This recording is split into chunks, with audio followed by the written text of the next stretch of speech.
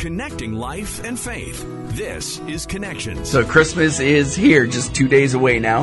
How much do you think you know about Christmas? Not a whole lot. I thought I knew a lot, but I think we're in for a bit of a surprise today. We definitely are. Today's guest is an expert in Christmas, and we'll hear more from him coming up today on Connections. Today's guest is an expert in Christmas. His name is Dr. Jerry Bowler, but he's better known as Mr. Christmas. So that's the big first question. Christmas is right here. We're told you're like the expert on all things Christmas. How did you get so interested on Christmas that you've made a career out of it? Oh, it was quite accidental. My specialty had been 16th century political thought. And then in the 90s, I was asked to bring a little historical quiz to a Christmas party. So I brought a Christmas quiz. Everybody raved and said there has to be a book in it. And sure enough, after 10 years of research, there was the World Encyclopedia of Christmas. Wow. So the last 30 years, I guess I've lived with Christmas every day. So now here, people think we know everything there is to know about Christmas, right? Especially if we grew up in the church. We know the Christmas story. Do you think the general public actually knows the Christmas story as do we know it or not? No, and I think a lot of Christians don't know it either. We know the version that we get on Sunday school pageants, but there's so much more. 2,000 years of history to it, wonderful, profound theology, fabulous music, foods, customs, debates. Christians have been arguing about Christmas for almost 2,000 years. And that was the subject of my latest book called Christmas in the Crosshairs, 2,000 years of defending and something else in subtitle, 2,000 years of denouncing and defending the world's most celebrated holiday. So then tell us about the origins of Christmas and what most people would be surprised to hear. Well, first surprise I think they would get is how long it took Christians to get around to celebrating Christmas. The first few generations of Christians were much more concerned about Christ's imminent return than they were in his earthly origins.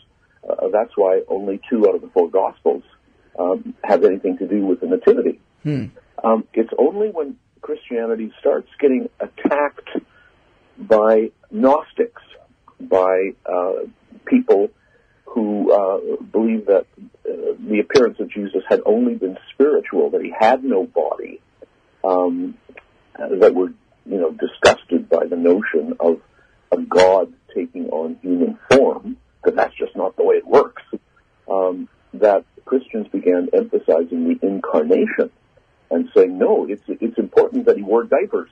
That's why we're going to talk now about swaddling clothes and shepherds and the whole agenda surrounding his arrival. So it takes Christians a while to get used to the notion of even talking about the Nativity. And then you've got theologians saying, well, we'll talk about it, but we don't want to celebrate it because birthdays, we don't do birthdays. Oh, interesting. Yeah, the emperor does birthdays. But by the late 100s, 200s, people are saying, no, it's important to celebrate the birthday. This is a great thing. Now let's argue about when we should celebrate it. Now, so here's one of the stories I've heard, and I think I actually preached this in a sermon years ago, and I found out recently I may very well have been wrong. Oops. But so one of the common, I think, stories is that, Christians decided to co-opt the Roman holiday Saturnalius. Is that correct or no? No, that's incorrect. Oops. But that's what I taught for a while. Yeah.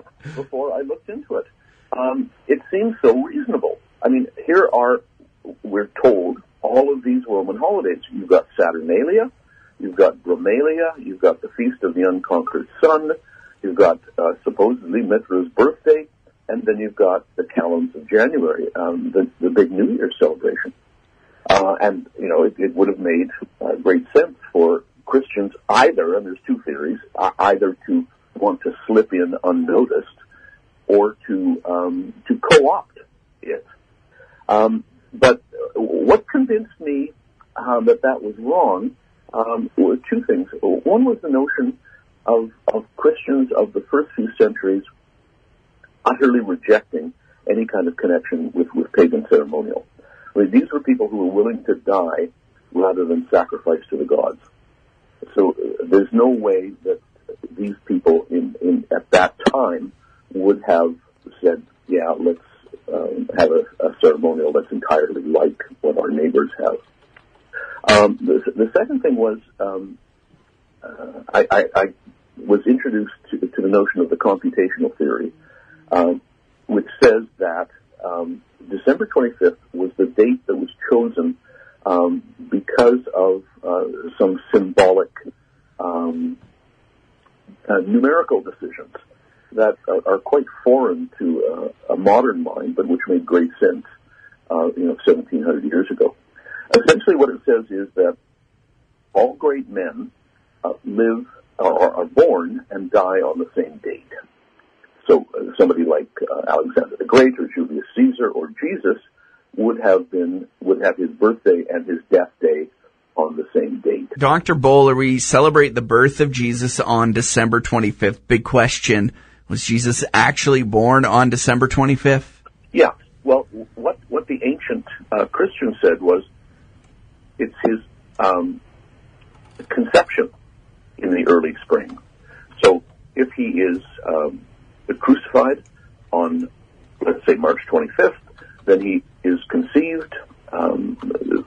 The Virgin Mary talked to the angel on March 25th. Then 9 months later is, hey presto, December 25th. It also fits in with computations that people have made, and I'm not big on this myself, but there are people who seem to be quite certain that they know when John the Baptist's father's tribe had its monthly rota of service in the temple. And so, according to those people, that fits in with a December 25th date, because we know that when Elizabeth met the Virgin Mary, the Virgin Mary was, X number of months pregnant, and that fits in with a midsummer birth for John the Baptist. That's why his birthday was always associated with the summer solstice, and it fits in with John the Baptist saying, he must increase and I must decrease. So that refers, the ancients said, to the summer solstice and the winter solstice.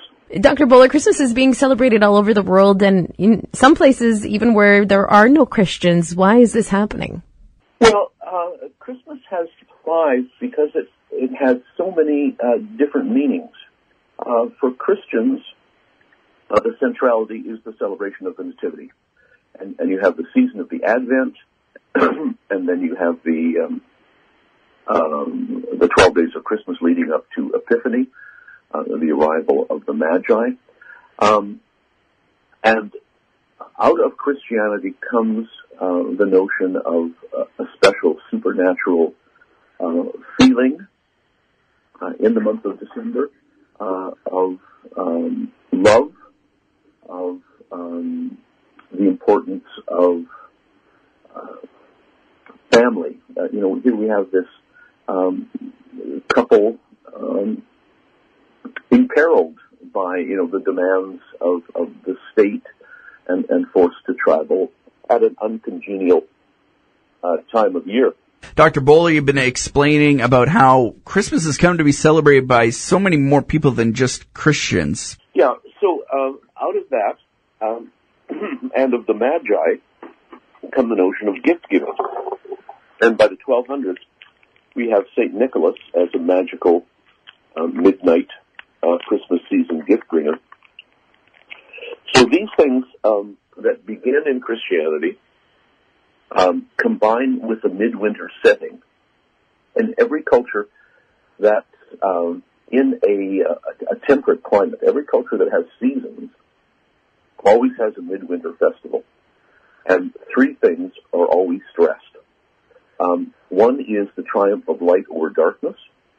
Because I look outside and, we're just barely getting light at this time of day. So you want to emphasize your hope that light will return. And so fires and candles and warmth are big items. Then we have the notion of the barrenness of the earth, and we want to return to greenery. So we fill our houses and churches with holly and ivy and pine boughs and mistletoe. And the third is festivity of plenty. In the ancient medieval world, and until quite recently, this was the time of the year when you had most food. The harvest had been in. The grain is converted into breads and cakes and made into beer. The grapes are made into wine. The animals have been slaughtered. There's lots of meat, and it doesn't keep. So midwinter is the time of feasting. You have to eat it now, otherwise it'll go bad. That's interesting. I would always think summertime, right? But that makes sense. Yeah, summer you're picking on the berries, waiting for the cattle and the pigs and the fish to get fat. We talked a little bit about the seasons. There's Advent and then Christmas, and Christmas itself is 12 days. How did we get 12 days of Christmas? Do you know? Yes, I do know. Good. The church decided that the 12 days that separate December 25th from January 6th would be a special season of celebration. Advent started off as kind of a Lent of denial and preparation. And the 12 days of Christmas are a dead period in the agricultural year. The peasants weren't doing anything anyway. So now was the time to have these parties and to celebrate before they had to get back to work after Epiphany. I like that, and it's kind of still how it is, even though a lot of people don't mark the 12 days, but at least the week between Christmas Day and New Year's Day, a lot of people aren't getting much work done, are they? No. It's only in the 19th century that Christmas starts becoming about consumption of manufactured goods. Before that time, it's consumption of food and beverages. You talked a little bit about St. Nicholas. How did St. Nicholas become this huge figure around Christmas time, maybe even bigger than Jesus for some people, right? Well, in the Middle Ages, he was the number one male saint. Only the Virgin Mary rivaled him in terms of love and devotion and powers. He was the patron saint of so many things, so many places.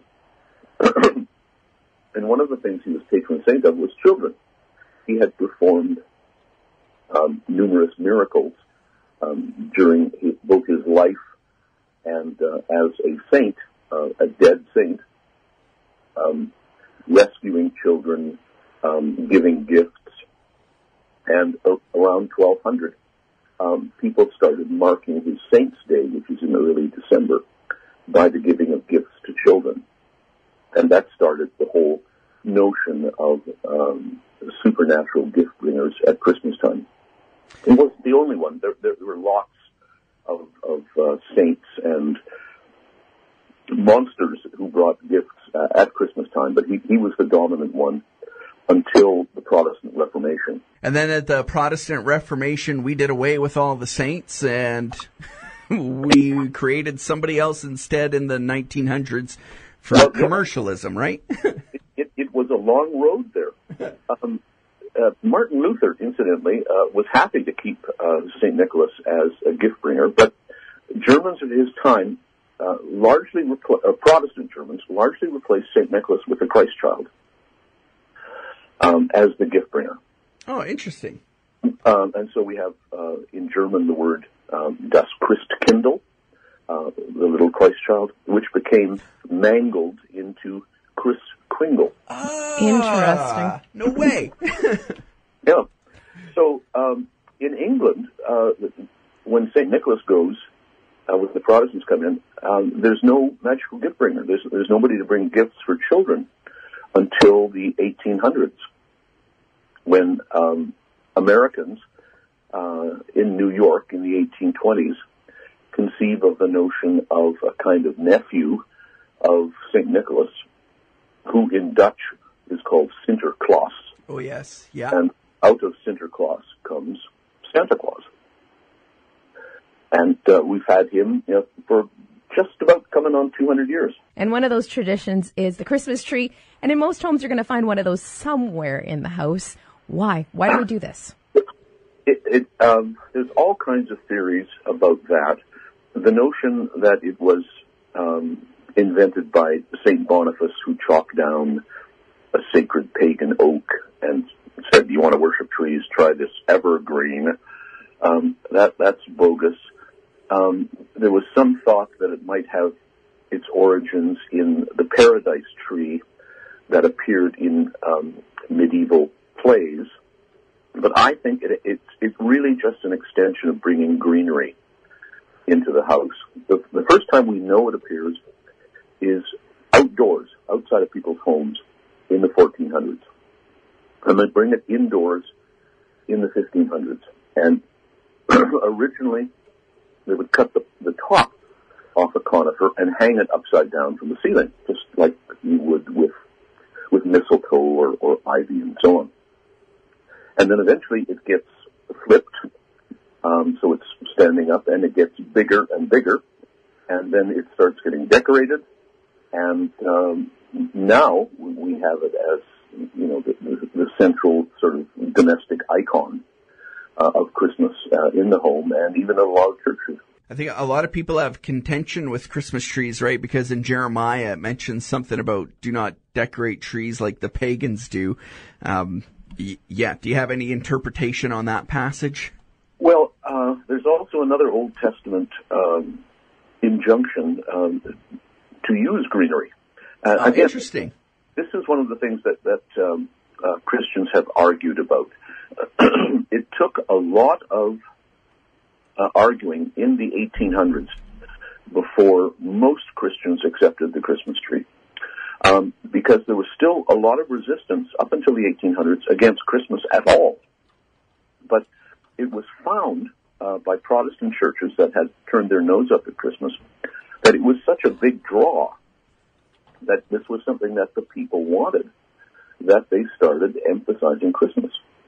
And they would put on Christmas spectaculars with visits by reindeer and Christmas trees and either St. Nicholas or Santa Claus, and every church in town would have a separate Christmas spectacular, the way a lot of churches locally still do. What's your favorite Christmas story? That's a good one. I published a book called The World's Greatest Christmas Stories, so I may be forgiven from choosing one from there. I love The Gift of the Magi, that O. Henry story about this poor couple who give each other self-sacrificial gifts. I like that one. I love Dickens' Christmas Carol. There are wonderful stories that Christians began making up in the early centuries. They wanted to know more about Jesus, more about the Virgin Mary, and so they would make up stuff to fill in the gaps. Just like we have sequels for the Star Wars movies and prequels for the Star Wars movies. They had Nativity Story prequels. I love that. and sequels. So I love stories about the Magi. What is it about them that makes you so interested? Oh, the fact that these are non-Christians, that these are people who come from foreign lands, probably unknown to each other, the legends say, and they met, and where did they meet? At Golgotha, just outside of Jerusalem. They have, just bizarre gifts. Yeah. Gold you can understand, but what was the Virgin Mary going to make with the... Oh, you brought me embalming paste.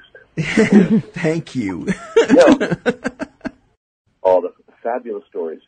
So, the stories told evolve over the centuries. So, if you look at how they're depicted in art, they gradually evolve towards three. There's no indication in the Gospels how many there were. They settle on three because of the three gifts. And they eventually come to be someone from Africa, someone from Europe, someone from Asia. A young man, beardless, a man in maturity, and an old white-haired man. Now, if you want to know sort of the canonical myth about them, they're told in a dream not to go back the way they came. So they disperse. They eventually end up in India, where they're converted to Christianity by St. Thomas, and they spend their lives evangelizing themselves. And when they die, they are buried in the Holy Land, and their bodies remain the same as they were when they first saw Jesus. So even though they're very old, the bodies will appear to be a young man, a middle-aged man, and an old man. I love stories like that. That's so cool. Oh, I've only begun. Emperor Constantine's mother discovers the bodies, takes them back to Milan, which was an imperial capital. They're forgotten about for 800 years, and then the Emperor Friedrich Barbarossa conquers Milan, and someone says, oh, by the way, we've discovered the burial ground of the three wise men. And so he takes them back to Germany, and they build the magnificent Cologne Cathedral to house the remains, where they can be seen to this day. We want to all become Christmas experts just like you. Where can we get your book and find out some more of this information? The Christmas Encyclopedia is out of print. Anyway, but you can get it on Kindle. I would look for used copies on eBay or Amazon because the illustrations are glorious, and it just doesn't work on a digital platform. But you can get the Christmas in the Crosshairs or Christmas or Santa Claus, a biography, or the world's greatest Christmas stories by going online. Last Christmas question. What's your favorite kind of unknown fact about Christmas that most people wouldn't know, or your favorite Christmas tidbit? The association of werewolves and Christmas is always... What?